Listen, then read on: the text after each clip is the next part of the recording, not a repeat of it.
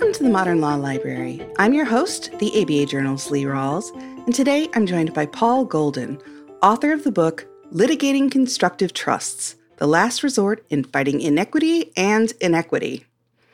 Paul, thank you so much for joining us. Thank you so much. You pronounced every word very well.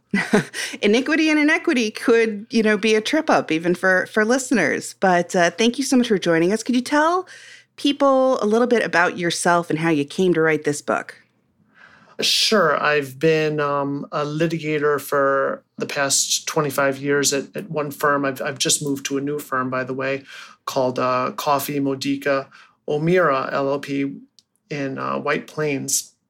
But at my previous firm, I did a lot of litigation, a lot of real estate litigation, a lot of litigation between brothers and sisters, fathers and sons, etc. And an issue that came up all the time was constructive trusts.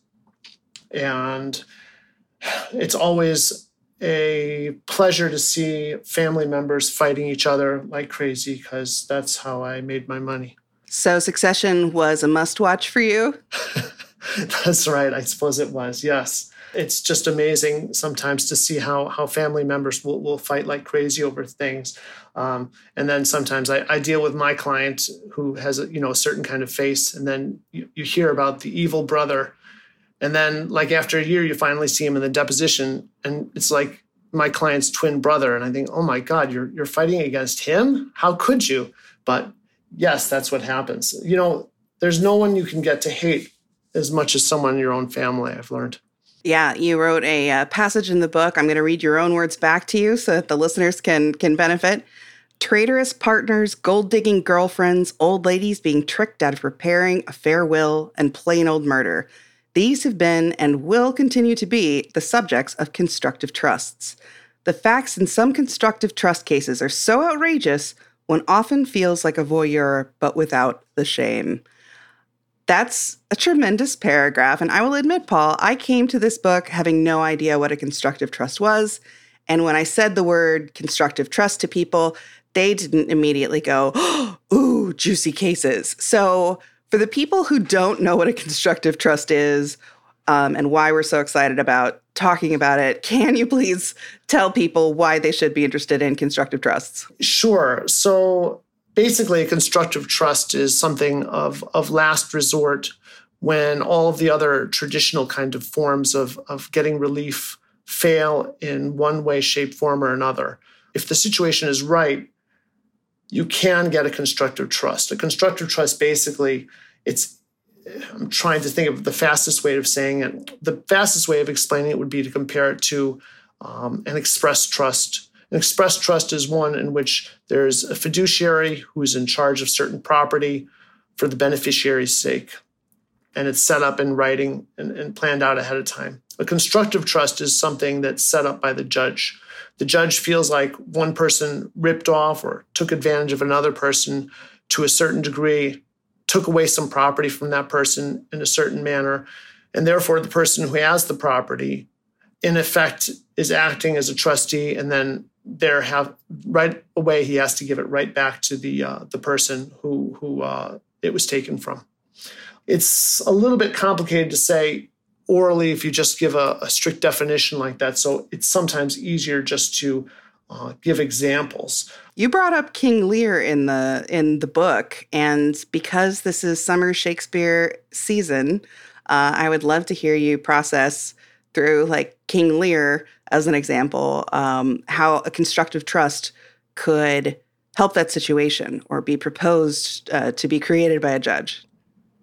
Well, that would be a bit of a tough one. He did give his property to his daughters, and if he was going to try to go to trial on that one, he would have to try to claim that he'd get certain things he would have no trouble with. Well, let me give you some of the, at least in New York, what the traditional elements are. It was once described to me in a bar exam class as teacup, TCUP. There has to be a transfer. There has to be a confidential relationship. There has to be an unjust enrichment, and there has to be a promise. That's the basics of New York. As my book gets into it, not all the states follow New York's example. If we're going to use King Lear, I suppose he did certainly transfer his property over to his daughters. There was a confidential relationship, this very close relationship between him and his daughters. One might say that there was an unjust enrichment because they didn't really do anything to deserve all that property and all that land. In that one, what may be lacking is a promise. They did not promise to give it back to him, but in the right situation, it could be an implied promise. But thank you so much for putting me on the spot there. I really appreciate it. Well, apologies. I didn't even say I had read King Lear, but you just assumed I had. You were the one who put it in your book, Paul. So one of the things I found so fascinating was your explanation of how a constructive trust works goes against so much common wisdom, and I'm doing a little bit of a sarcasm quote around wisdom, shared in, say, Reddit boards or just common understanding of, Judge Judy cases, things like, oh, well, it wasn't written down, or, oh, well, I didn't make an explicit promise, it only was an implicit promise, or, well, you can't bring up the fact that this was only oral, that's hearsay. But you explain in the book, that's not a bar necessarily to a judge deciding a constructive trust should be formed. So can you take us through some of those elements that may be surprising to people? The real issue is not so much hearsay as the Statute of Frauds.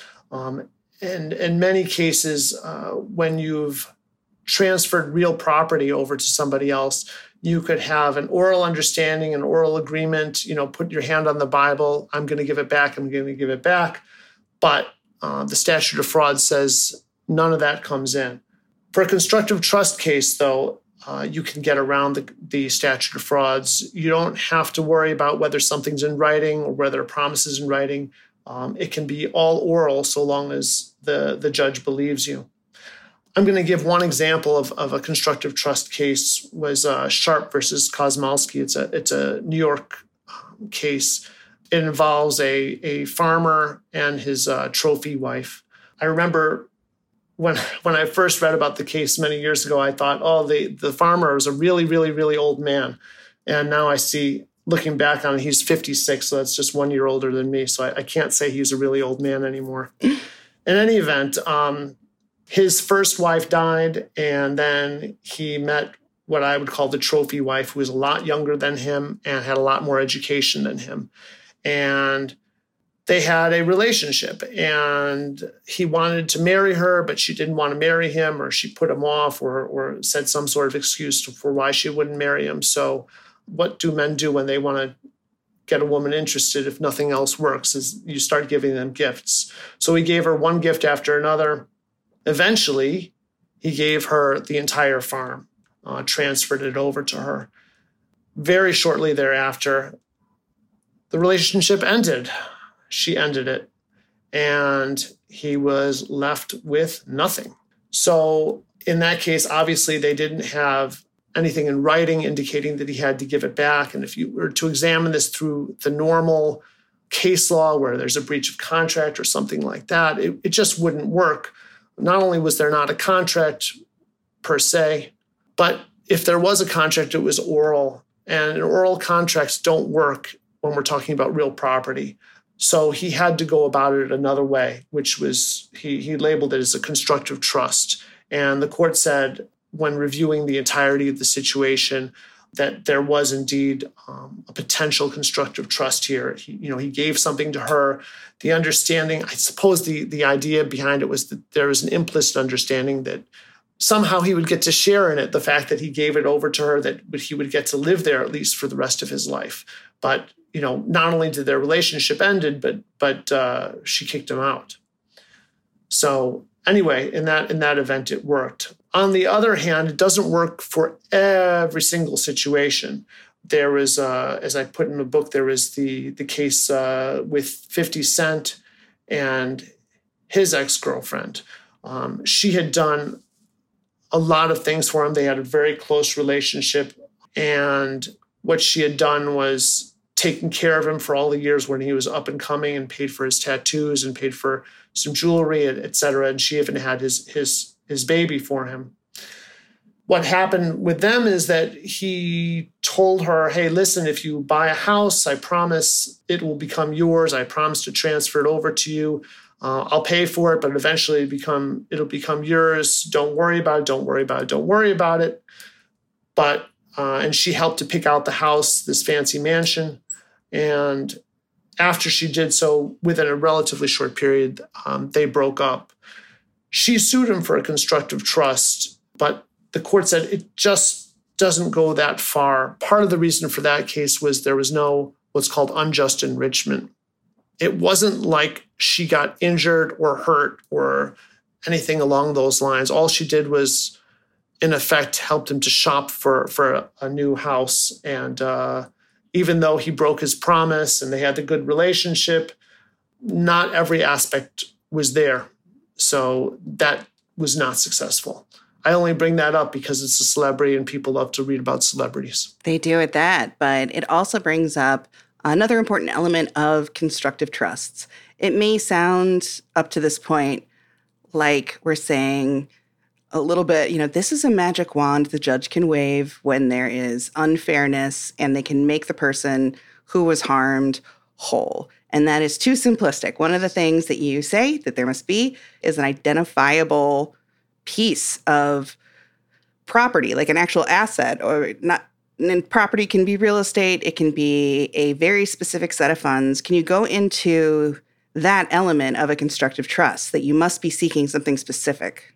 Yes. It's not just that I lost money because we had, you ripped me off. And then here's what doesn't work, for instance, is if I take your money and steal it from you, in essence, or you trust me with your money and I take it and then I put that in a pool with a bunch of people's money and then I spend it on something else and spend it on something else and buy something else with it, et cetera, et cetera. Money is very fluid.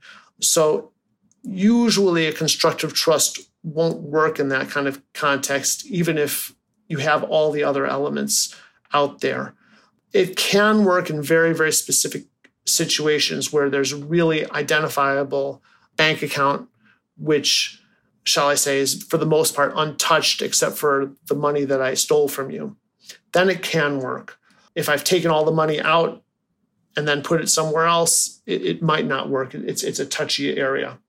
What usually it deals with, most constructive trust cases deal with real property, though. That's the real bread and butter for a real estate litigator is to know that a constructive trust may work in that kind of situation.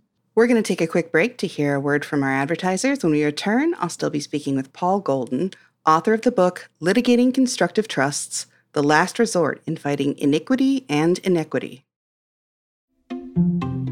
Filing court documents, serving legal papers, collecting electronic signatures, all critical parts of the litigation process, yet ones that are time-consuming and error-prone. But what if you could do more straight from your case or document management software? InfoTrack automates data entry, document selection, tracking, and information syncing across all these core tasks and more by integrating with your core systems like Clio, Smokeball, Leap, MyCase, and others. Spend more time on substantive legal work and less time on busy work. Learn how simple it can be at infotrack.com/simple. Delegate out those tasks that take up your time. Staffy can help you with your legal, administrative, marketing, and even client-facing workload. Hiring Staffy's top-notch bilingual virtual staff means Staffy does the recruiting, hiring, and training for you. Then, if you need a change, Staffy handles it. You get to concentrate on your strategic work. Schedule a free consultation at staffy.cc. That's STAFI.cc and get $500 off with code HAPPY24. Welcome back to the Modern Law Library. I'm still here with Paul Golden. Paul, so one of the great things about this book is if we have piqued the interest of any attorneys out there who are like, you know what, this is starting to sound like this might be an option in a case that I was really wondering, how I was going to prevail. given that there was a written contract, things like this. You really do try and set out a roadmap in kind of a generic case of questions and elements for lawyers to consider. So let's say that you were directly addressing an attorney who now they're kind of interested. What should be the first thing that they consider when they decide, should I look at a constructive trust as a way to advocate for my client? Well, I think the easiest way is to go through those elements, especially if you're in New York, the elements I mentioned, which is there has to be a transfer of something. The plaintiff must have, for the most part, once owned it and then transferred it over to somebody else. There has to be usually a confidential relationship. The person who received it must have received it unjustly. In other words, they received something that they're really not entitled to. They didn't put up anything for it. They didn't do anything for it. And there has to be some sort of promise, either implicit or explicit. Those are the main things for New York. As I was finding out from my research, actually New York is kind of a minority in terms of that law. There are other ways that other states will say that constructive trust can also come into being, like if there's some sort of wrongful act, like there's undue influence, like a lot of pressure was put on the person to give up their property, or there is some sort of breach of fiduciary duty, then that can also lead to it as well. There's a lot of, one of the things we talked about already was the statute of frauds. There's another benefit for a constructive trust case is the statute of limitations. And this ties into what you were just asking, is you have to ask yourself, when did this happen? The good news for a constructive trust case is it's not simply when did it happen? When did I give over the property to somebody? I may have given the property over to somebody 50 years ago, but the statute of limitations does not start ticking just because I gave it away 50 years ago. It starts ticking as soon as I find out that the person is refusing to give it back. So you have to ask those kind of questions during a deposition. I once actually had a deposition about that with somebody, and the other side, the plaintiff who was claiming constructive trust, didn't quite understand what the rules were and what about the statute of limitations. So I said to him, so did you ever demand this property come back to you? Did you ever demand it back? And I'm just making up a date. Let's say he filed the lawsuit in 2020. And then he said, yeah, I demanded it back in 2013. That was just an example. And here in New York, the rule is 6 years from when you demanded it back and when you weren't going to get it back. So since he didn't know the rule, I just sort of, during the deposition, I just asked it several more times just to really hammer it in there for when I made my summary judgment motion. Oh, are you sure in 2013 my client refused to give it back? Yes, that's exactly right. They refused to give it back in 2013. You say it a few more times like that, and then you put it into a summary judgment motion, and then you win. And speaking of that, let's talk about other defenses that you outline. So let's say instead of being the attorney who wants to argue that the judge should declare this a constructive trust, you have someone who is saying your client had this wrongful enrichment, and you outline a number of different defenses. One of the interesting ones to me is the innocent beneficiary versus the good faith purchaser. So could you talk about that one a little bit? Sure, that's one of the defenses. If there's a good faith purchaser, that means that they've actually somehow, one way or another, have actually purchased the property from somebody. Once they have purchased it for approximately its value, that takes away the unjust enrichment aspect of the case. You can only get unjust enrichment if someone really has got something for nothing.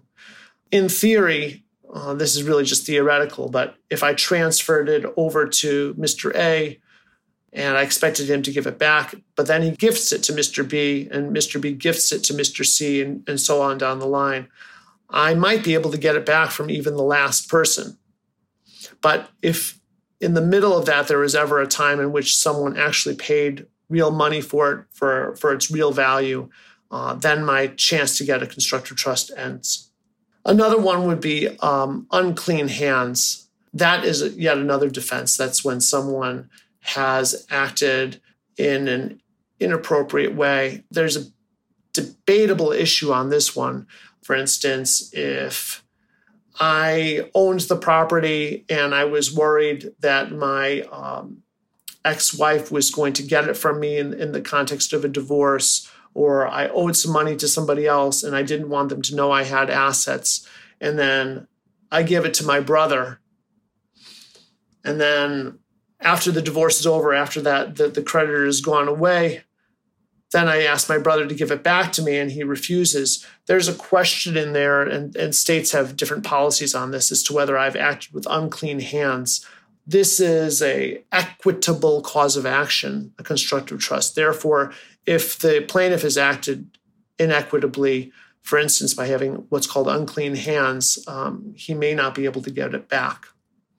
But, we haven't talked about the important part of this book was that there are jokes in it. There are so many jokes, and you really do take advantage of footnotes. So all lovers of footnotes out there, and I know you exist, make sure you read them. They're not just sources. Yeah, I when I was in law school and afterwards, I had no idea that there was any jokes in law books, and for the most part, there aren't.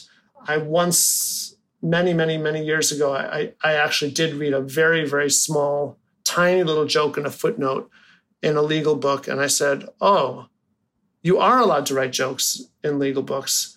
So since the ABA didn't prohibit me from doing so, I threw in as many jokes as I could. It's true. He made this as an enjoyable read as possible. Even though some of the jokes were, for example, lifted from Steve Martin, you did credit him in your autobiography as an example. Did you recognize that joke? I did not. Oh, okay. No, I apologize. Right past my head. No, right. But I did see that it was funny and that you let everyone know that Steve Martin was the one to really credit with that. Yeah. I touched his hand once. That's my big claim to fame.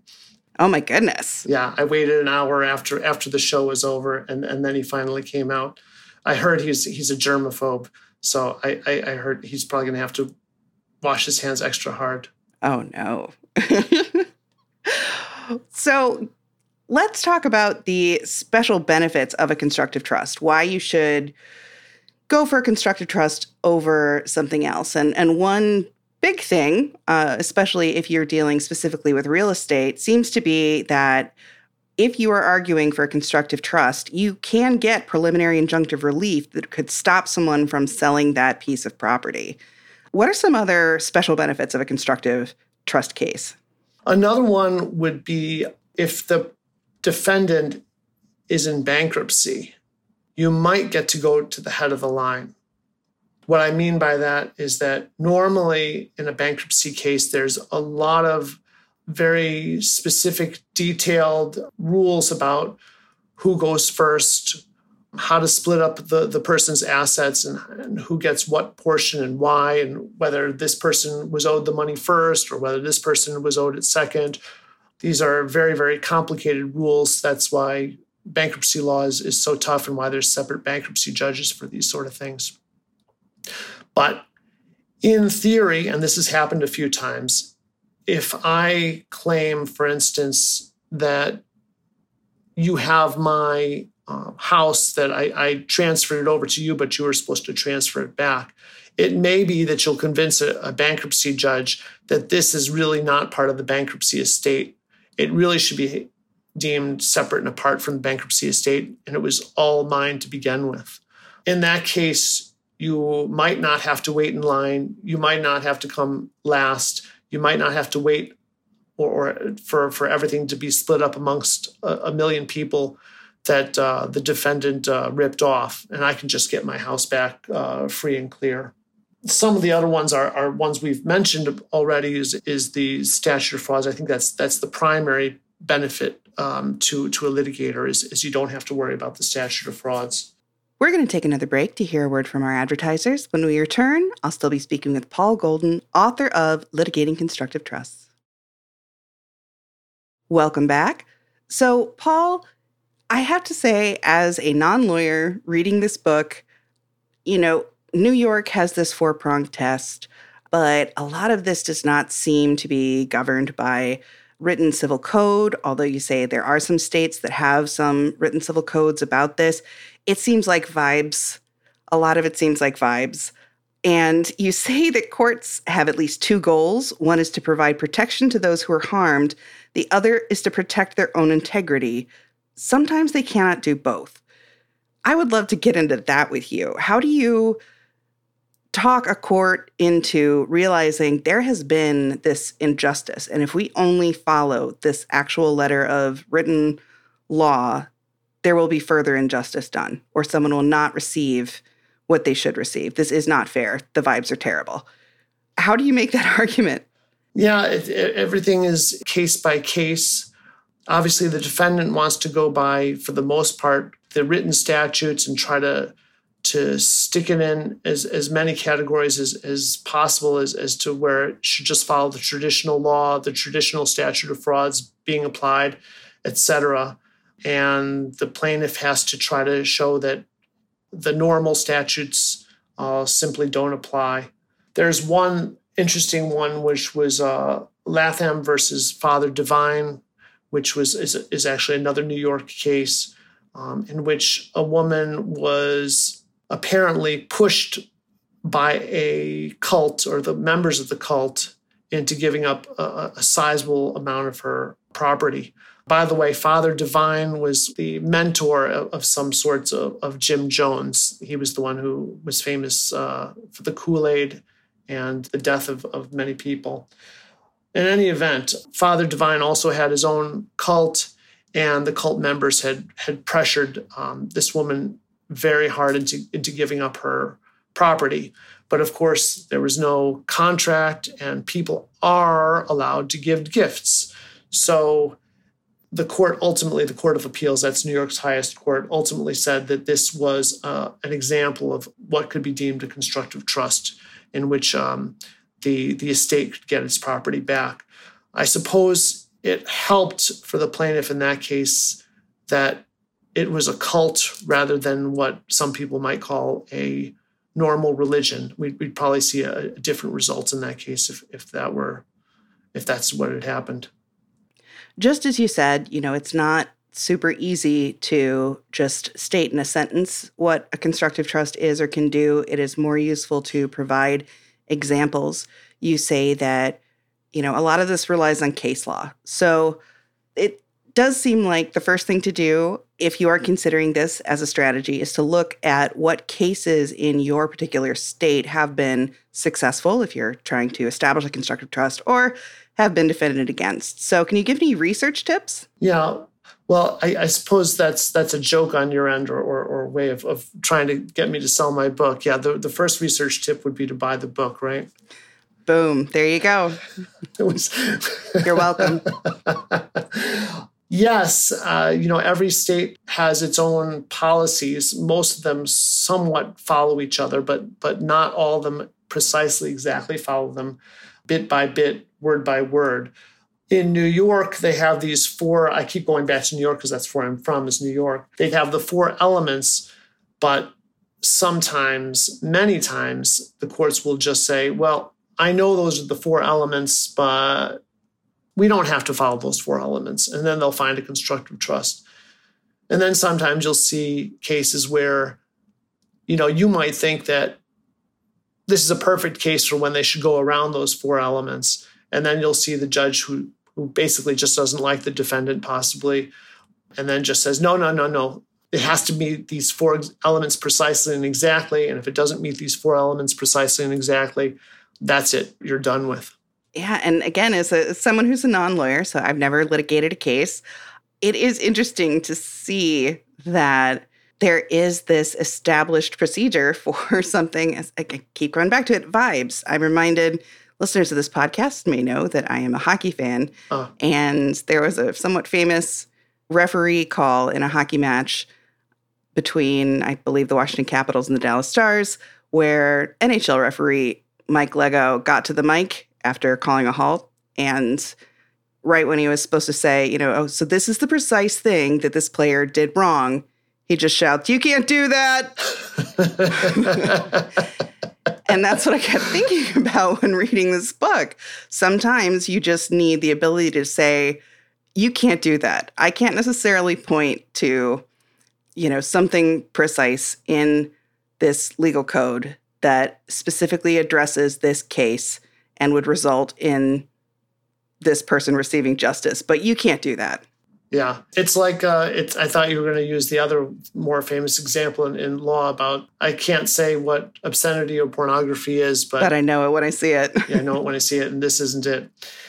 I had a case of that sort where it's not quite clear whether it should have been a constructive trust or not.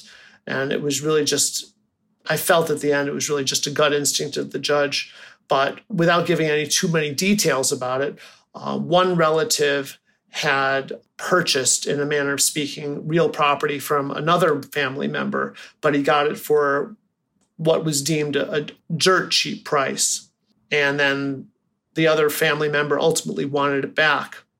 My client actually had something really good, which was a contract of sale. It wasn't just that he got a deed, but he got the relative to sign off on a contract of sale saying, I am transferring you this property free and clear. You absolutely will own it. You'll own it 100%. And here you go. And there was, indication of how much money was being provided, et cetera. And one would have thought that a contract itself saying when one relative gave it to another, he was really giving it away for real, not as a joke, absolute. One would have thought there's nothing better than that. But even in that case, the court felt like, well, listen, the person who was allegedly ripped off was old, was allegedly not in perfect mindset. And also there was some question about whether my client had actually provided even the limited consideration that was described in there. So in a summary judgment motion, the court wouldn't grant summary judgment, indicating there was still some issues. So that's a kind of thing that goes along with what you're saying, is it kind of depends on the vibe. And in that kind of case, you just have to do your best to make your client look as clean and perfect and wonderful as possible. And sometimes you don't want to just focus so much on the technicalities of look at the black and white contract, look, it says this, look, it says that. Sometimes that's not enough. You have to really get to the human level of it.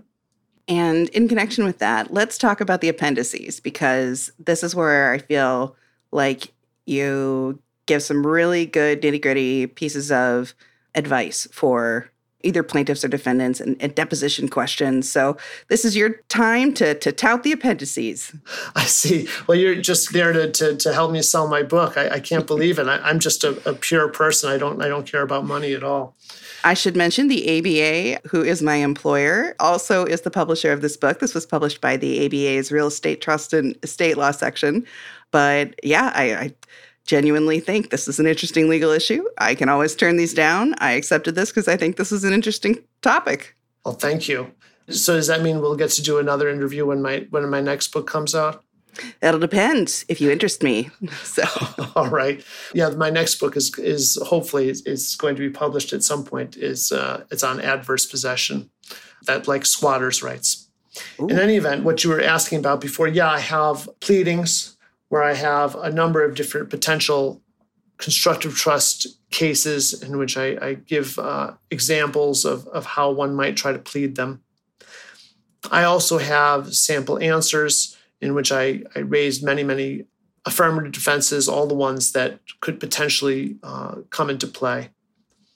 And at the very end, I also put in sample questions for depositions, some of them being a little bit obvious, but sometimes it's the obvious ones that don't get asked.